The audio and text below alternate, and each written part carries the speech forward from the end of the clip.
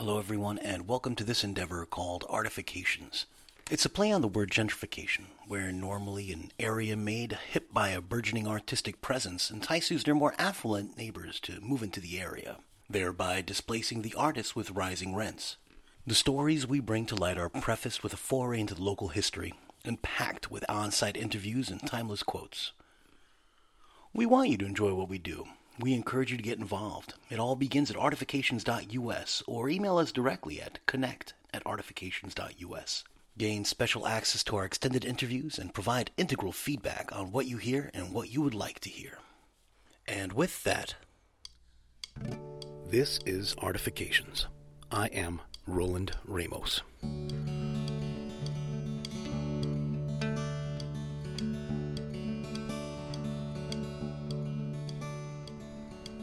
Denver was founded along the banks of the South Platte River on the foothills of the Rocky Mountains in 1858.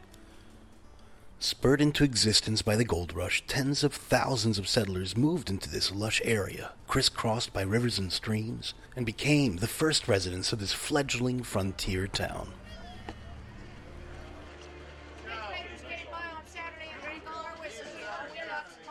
By 1865, the gold rush had ended. Property value was in the gutter, and what was once a bustling boomtown of over 100,000 had dwindled to just over 3,500. What hardy men the city had left had been swept up in the frenzy that was the Civil War. At the conclusion of the war, Denver had emerged unscathed, and little by little the population returned to the city. Residents, resilient as ever, returned their focus on growing the stature of their fair city. Even Thomas Durant, then vice president of the Union Pacific Railroad, pronounced Denver to be a city too dead to bury. Not a good sign. Denverites once again rose to the occasion. A cadre of city business leaders teamed up with then Colorado Territorial Governor John Evans and wealthy East Coast investors to suss out the details on connecting the West and East through Denver. In 1869, the Golden Spike moment occurred in Utah, celebrating the completion of the Transcontinental Railroad. It was just a few short years later, a traveler could embark a train on the East Coast and disembark on the West Coast. Order fell upon the town. The next 100 years would be a period of challenging growth, which included many fires, vigilante uprisings, apocalyptic dust bowls, a silver boom, and a silver bust.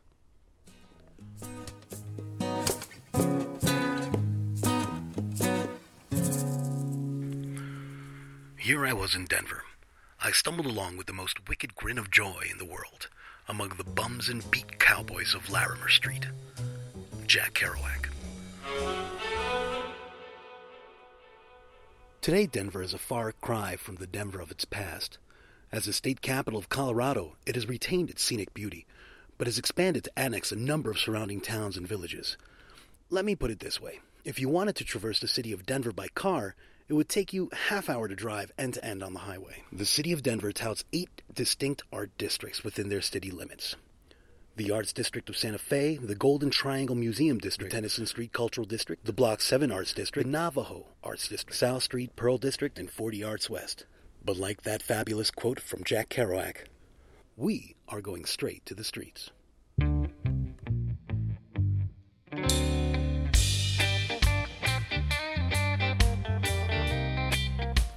First stop, Santa Fe Drive. Just a short walk south from city center, and you will find Denver's busiest storefront art district. Between 11th and 7th Street, you'll find the highest concentrations of art-focused businesses. A number of cooperative galleries service the local art community. They exist side by side with their more commercial neighbors, creating a real community feel with enough creative stops to keep even a tough-nosed art critic occupied. And it was then I came upon the Union Block building with the large glass storefront. And right above that, written in bright red letters, reads, Denver Art Society. Hello. Hey, how are you? How's it going? Hey, good to see you again. Hey! We are a venue for all ages, all forms of expression. There is no censorship here. I was thankful to meet with some of the administration. My name is Grace Noel. I'm a painter and printmaker at the Denver Art Society. The Denver Art Society was started in 2009. It was originally established as a education center to help pick up the slack where funding for the education in the public schools for arts and music had started being cut all across the state of Colorado. So Denver Art Society was founded in an effort to pick up the slack of that lack of funding. It's been an entirely volunteer organization since its conception and establishment. It was originally started in this building that was condemned in the Santa Fe Arts District. Two of the founding members found the building and were able to find other people to help them. They went through and they raised the funds for the building to help bring it up to code so that they could make it into an education center. So then it existed as an education center for a while. They kind of ran out of funding for the project. Meanwhile, there was a co-op that was established under the Denver Art Society. And that co-op ended up being able to pay the bills for the building, the utilities, and brought in artists and patrons on First Fridays. Christian Sims is my name. We have a small kind of active community of about 50 people. But then we have a larger mailing list of 4,000 and some odd people, which, I'm very, very interested in how we can keep that part of our community, get them more involved in the Denver Art Society, because that's a powerful amount of people. My name is Mark Stanger. My role with the Denver Art Society is I am a community builder. I consider it my vocation, and I would be, considered music director. I am on the steering committee as well, and I'm a visual artist here. I feel really good. I mean, to be honest, it's my busiest day of the month. As far as the energy for preparation, the whole gallery gets cleaned that morning.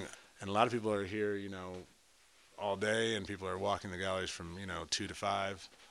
And then at 6, the crowd starts to come and the music starts, and it gets pretty full upstairs, and there's an energy, and there's a lot of beautiful people walking around, beautiful in all ways, Oftentimes at the end of the night, I feel relief. If everything went well, I feel very much a sense of accomplishment.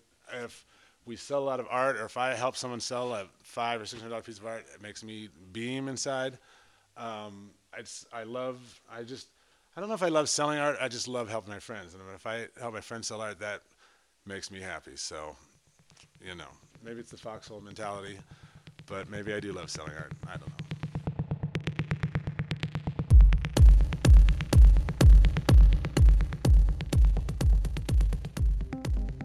Santa Fe Drive. It's so unassuming when you're walking its streets during the day. You would never know that once a month, the streets are closed off and the galleries are deluged with art goers. Throughout the day, an average of 3,000 to 5,000 people descend upon this collection of galleries and transforms Santa Fe into one large art party. It's wonderful for the artists. But what does this mean for the residents of this part of town? It's an interesting area down here in Santa Fe. I mean, historically, I suppose it's known for being the arts district. It's a gallery-oriented, and you see it on those First Fridays. It's hard for me to park. If I leave and go to the supermarket and come back, my spot's gone. There are hundreds and hundreds and hundreds of people walking around down here. My name's Adam Carsons. I'm known in these parts as Sybe, which is a P-S-Y-B-E. The E is silent, and I am a science fiction illustrator, graphic designer, musician. Cat Daddy. Yeah. As a recent transplant from the East Coast, I'm interested in Adam's point of view as an outsider coming into a busy, established art scene and where he thinks it may be headed. Let's see, it's going on about 3 or 4 years now. I moved here from Brooklyn. I've been living there for a couple of years, and I grew up in northern Jersey. and it's nice. It's mostly young people. It seems like young people, intelligent people, people that are interested in the arts. Other than that, during the rest of the month, it's dead down here. It's very quiet. It's silent at night, which is, a trip because we live maybe, 10 blocks from downtown, and it's a very quiet neighborhood, other than the First Fridays. As First Fridays come and go, residents of Denver enjoy bouncing around their vast city in search of artistic venues. All the while, the creeping specter of gentrification ushers their artists to the periphery of affordable and convenient Denver. While Santa Fe Drive has proven to be the it place in the midst of all these diverse, sprawling scenes, could there be a shift of focus? The crowds that I think you would suspect would be down here all month for the arts, I see up at Rhino now. I see them all up in the River North District. All of those spots are popping up. Little kind of hipster foodie eateries and little micro galleries, big galleries, huge glass storefronts, kind of niche-y, kind of high-end, overpriced clothing boutiques and modernist, furniture galleries and all the sorts of stuff. I think that this historically, the Santa Fe area, I mean, I'm not a historian on the area. I'm still kind of fairly new, but it seems like it had its time. And here you have the local, folky kind of art, all the, people that live up in Boulder that paint barns and oils and things of the sort, the folky Americana stuff is here. The Colorado, what I would consider the Colorado arts, the local arts. That's all down here. All the contemporary, new. That's all up in Rhino, and I think I had an opportunity to show some art here at New Conscious Gallery. I was contacted for a solo show when I was still living in Brooklyn, and I had visited here, Denver, and the Boulder area very about a year before that. I loved it. I fell in love with the mountains. It seemed like a pretty,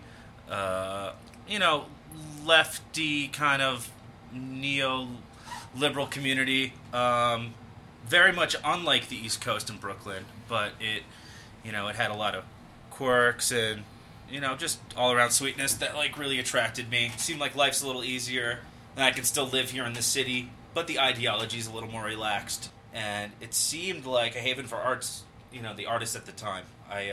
When I got here, I saw, murals everywhere, beautiful galleries downtown. It just seemed like an attractive move. I ended up doing it, and did the show here, ended up doing another show, and decided just to stay.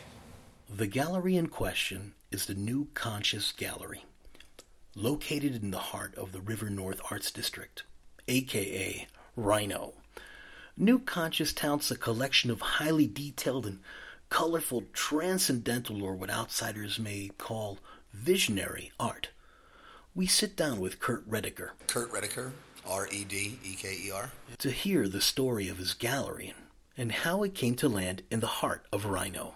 I'm the owner and founder of New Conscious, as well as one of the artists. Well, about 7 years ago, I was I got laid off, and I was able to take unemployment. And I had a good friend that put me up in his spot, so I was able to kind of just start working on some music posters and in that music scene, doing some art in there, logos and whatnot, identity. And then I kind of started doing this. This vibrational work. I experimented with some mind expansers and I saw some visions that I thought that I could emulate via the computer. So I started studying that.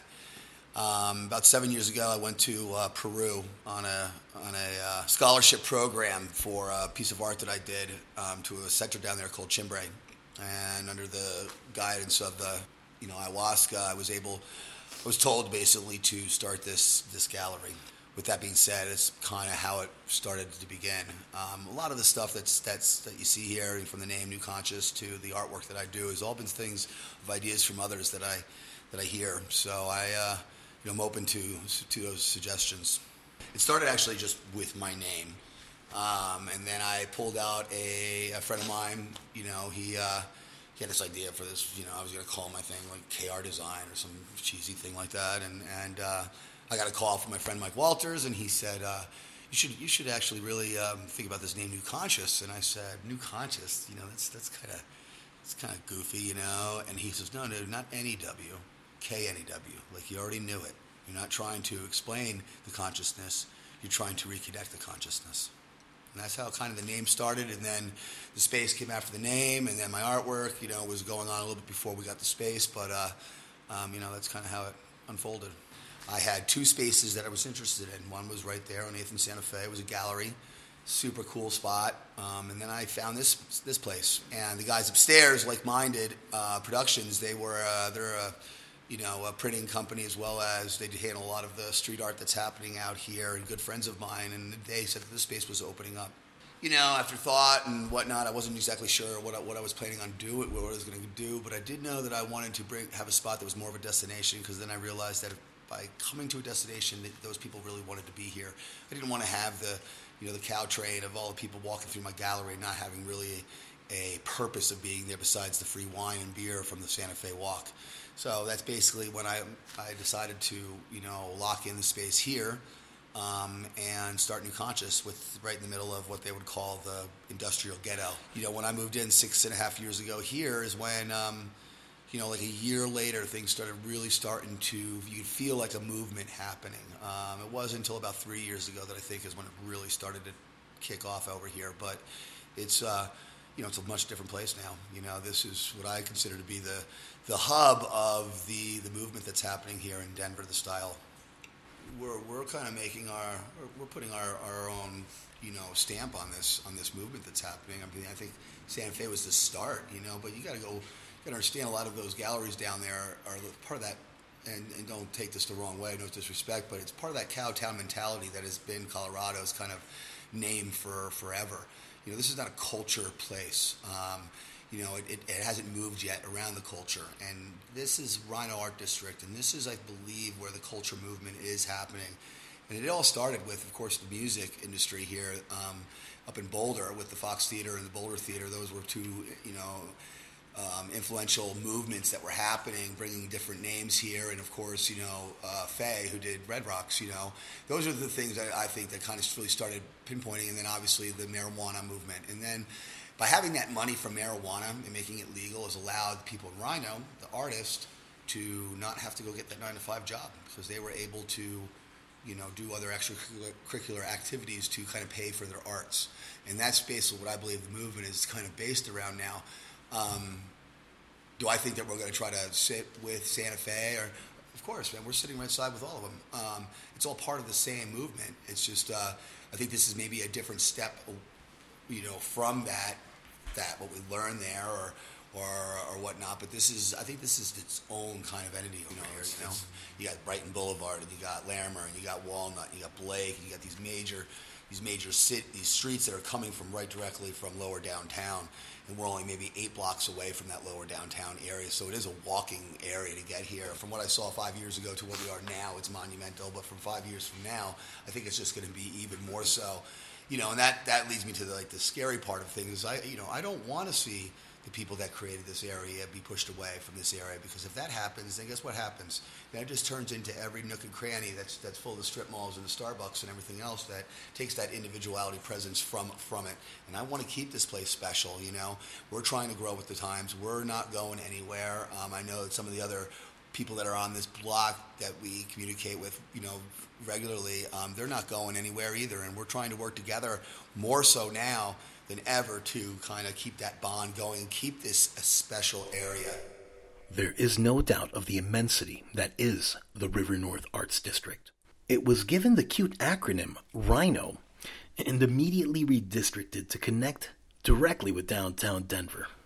All over the area, you see orange rhinos in the windows, denoting their active participation in the changing social scene. Most shops celebrate art in a big way by showing rotating exhibitions or allowing artists to create murals on their walls and storefronts.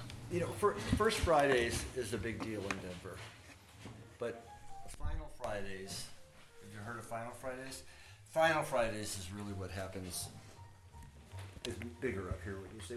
The term Final Fridays was coined by John McCaskill. My name is John McCaskill. MCCASKILL. To his credit, Final Fridays was created specifically to engage the greater Denver population, not just with a new date, but a new monthly event focused on music venues and fundraising. His Rising Tide Lifts All Ships business model helped to fund a number of bands and DIY venues in the area, including his own business, Megafauna. I am the proprietor and CEO at Megafauna here. I also am the co-founder and CEO at Final Friday. My role here at the store is sort of, I jokingly like to say I'm sort of like the gargoyle. I look at myself as a sort of protector of the creative agent that flows through here. John and Don Dashney. We're joined by Denver artist Coco Byer at the Megafauna space on Blake Street to discuss the shifting scene. Megafauna was probably the beginning of one of the first in the Rhino neighborhood before it was Rhino. Maybe 7-8 years ago it started. Right. On 27th and Larimer was the original location of Megafauna. Which is kind of the epicenter of what is Rhino now. Like, if you were telling someone where to go in Rhino, that's probably where you would send them, would be at 27th and Larimer. Yeah, it was different. Growing up, you did not drive through this neighborhood. You just didn't. I remember when I was about 13, my cousin, so we cut through 5 Points one time. I remember he stopped at a stop sign, the cop pulled us over, and he said, "You don't ever stop at a stop sign in this neighborhood, because you'd get carjacked." I mean, that's basically how it worked. Yeah. Over in Rhino, like, the First Friday scene is different than it is on Santa Fe. It's like the Santa Fe Art District is where First Friday has always been, and it's just a zoo. I mean, it's like tons of people, and it's packed, you can't park anywhere, and it's like a big party. But because of that, that really is a magnet for most of the people who are going to go. They're not going to go there and then probably go around. And so it's really not as big in Rhino as it is in the Santa Fe Art District. And what Don was saying before is the Final Friday has kind of taken over as being this alternative to that. And like someone gave the analogy that like artists are like compost, you know, like we go in first and get everything going, and like everything starts growing out of the ground, and then it's like people move in, and it's like, and then eventually it's like, oh, we don't want that compost on our sidewalk, you know, like, and then we have to go find the next neighborhood, you know, to compost. And in Denver at this time, you know, there's very few neighborhoods to go to. Everything is expensive if you want to be in the metropolitan area. Right. The thing that made that happen, you know, has been a really positive for Colorado, which has been the weed industry. But the weed industry being out there has swallowed up like all the excess warehouse, kind of all those areas that would have, you know, been where we started setting up studios and things like that. And so there's been a lot less of that kind of space available, which just puts more and more pressure on the necessity to evolve. And that is why the name Megafauna. Much like the prehistoric beasts of the past, some were able to evolve, and they're still around. I think that mankind, as it were, is kind of the new megafauna. We are the big beasts, and some are able to adapt and move on, and some are being left behind.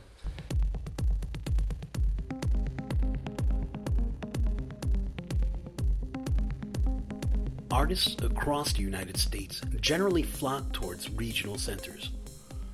We're talking about the New Yorks, the Chicagos, the Denvers, the San Franciscos. As often as they arrive, establishing artists find themselves marginalized to the outskirts of these cities, where community takes on a whole new meaning. The do-it-yourself movements, or DIY movements, are born from such circumstances, where sweat equity is the norm and survival is the goal. But no one enters into this expecting to meet an early demise. And I just want to warn you, As difficult as it might be to listen to this next part, it is important in the context of the larger discussion. On December 2nd, 2016, a fire broke out in a DIY art space in Oakland, California, named Ghostship.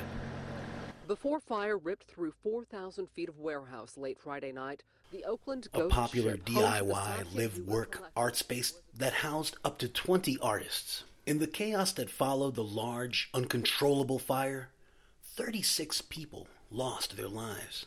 All of them but one were under 40 years of age.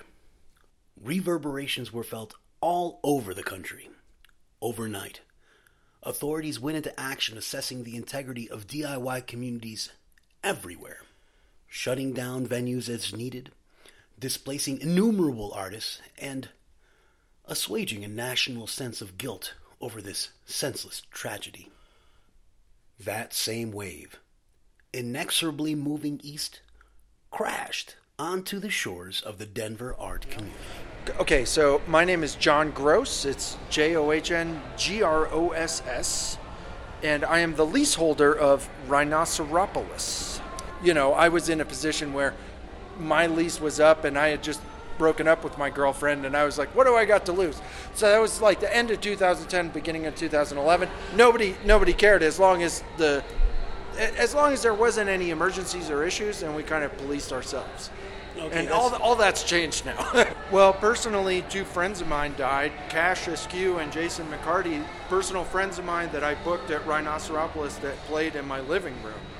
And they were personal friends of mine that, you know, I'm still trying to process that, you know, and a lot of what I'm going through today is just getting used to the fact that I'm not going to see them again.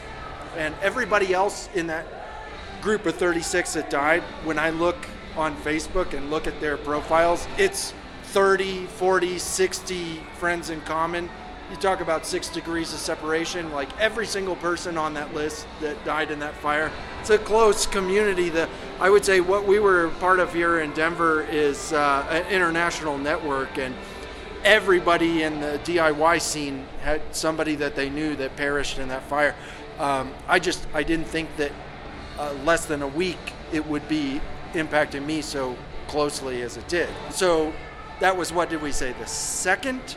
And then it was on the 8th of December that I was visited by the police and the fire department and told to leave, that my place was unsafe. You know, they were really professional. I would say they were very professional about it, but they made no hesitation to tell me, like, okay, we're going to have everybody leave. And they put a red tag on my building, which is the do-it-yourself ethic. That's entirely where we're coming from. The community has just come out of the woodwork to help us when we had a crisis. I've been getting more help than I know how to coordinate. And from the beginning, you know, we were always trying to stay low-key and do it ourselves. But I think today, the way that we have to operate today, what is it, January 2nd, 2017, it's more like do it together, I would say. That's our new thing, is do it together. We're in this together. So anyway, you know, Rhino was the first one to get hit, and then after Rhino was another spot called Tech House, and they got hit on Friday. So Thursday, Friday was hit, and then on Saturday night it was New Conscious. They red flagged Rhino and they red flagged Tech House, but with us, we had something a little bit different than those guys. We weren't living and working here. We were just working and creating here. I want to provide a safe space. I think when I first spoke to you yesterday, you asked about it. I said I welcome the scrutiny. I do. I want to have the scrutiny. I want people to know it is a safe place, and I want to have that, not reputation, but I want to have that standing in the community that people know that we are DIY, but we're also on board with rules and regulations. I've felt safe and just the sadness for the loss of life, really. I mean, that's really the main repercussions that I felt, because I know that those people weren't going out saying that they're not going to come home that night. So it's I understand it's a mourning period, and like I said, I welcome the scrutiny, and I want people to know that they can have a DIY space and have a space to be creative and be do what they want to do, but it doesn't have to be on the down low. It doesn't have to be on the underground. It can be right out in the streets and involved in the community that way. And yeah. Yeah, no, it's, you know what it is? It's this awareness that there are certain things from a business standpoint that is very difficult to have to face and acknowledge about something. It's also difficult, you know, for the awareness that those of us that have been marginalized already because of the creative culture, that's where it lives, is sort of in those corners, those shadows, and recognize the responsibilities that all play into this. On a whole, I mean, if I could just throw an umbrella over the whole thing, it's the capitalist structure in general that is conflicting with creativity and always seems to have been this way. We like to say that we're at a good intersection here at the store to do this, but it is not without, you know, its challenges. For me personally, it was sort of an indicator, as it has happened in history before. You can look back to the marginalization of creative communities in other cultures in the past, in the 19-teens, in the 20s, and the 30s. This has happened time and time again, where they push the marginalized groups out, and they use that for their own gain. And in this light, this has happened directly. It wasn't, a week or two after the DIY community in Denver was under attack. Artists were being thrown out into the streets on the coldest nights that we've had in decades, because suddenly the city doesn't want to be held responsible for another tragedy that could happen, which in their light is true. They should be doing that. And the method in which they do these things is the thing that is very difficult to digest. If you are a business owner, you have the responsibility to make sure that there are safe structures. And a lot of these places, unfortunately, cannot be built this way because they're thrown together in a way so that it is affordable so that they can continue to move forward.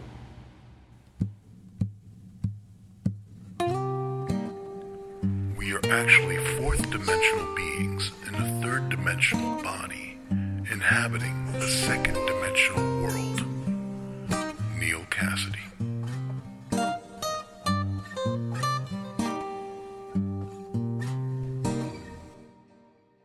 The streets of Denver can be tough and thick with snow. But time and time again, their people show themselves to be educated, open-minded, and adventurous. Neil Cassidy, himself an educated person, reflects the city of Denver in so many ways. Both have a storied past. Both grew fully aware of their own strengths and limitations, and both persevered humble beginnings by building lines of communication all throughout the world. One with steel wheels and the other with Ken Kesey and the Further Bus. Both led to the eventual betterment of America. If Neil Cassidy's quote on fourth-dimensional beings in a third-dimensional body inhabiting a two-dimensional world sounds a bit abstract and perhaps a bit enticing, my first suggestion is to make some time to visit Denver and find out for yourself. Special thanks to Rachel, August, and Ashley for your hospitality and continued friendship. Thank you to all the galleries who made this possible, the coffee shops and bars that acted as my offices. Special thanks to Mark Stenger for use of his awesome music that you can hear for yourself at SoundCloud/Mr. Doctor. That's one word. Props to the DAS stage crew. I look forward to playing that stage again in the near future. And special thanks to Web Tigers for holding down our web presence. For more about Denver and to hear extended interviews, check out Artifications.us. I love working with Web Tigress. I mean, I thought I knew it all. That is, until I had a conversation with her, and she broke it down into 3 main parts I won't ever forget. Website design, social media management, and most importantly, content. As a social media Luddite, it's the Tigress approach that helps us and many others communicate effectively with our social media public. I particularly enjoy the ease of communication while discussing such topics as developing your personal brand reach. You can get a great deal just for being a listener of this podcast by visiting webtigress.com/artifications. Web Tigress, your first and last stop for successful web strategies.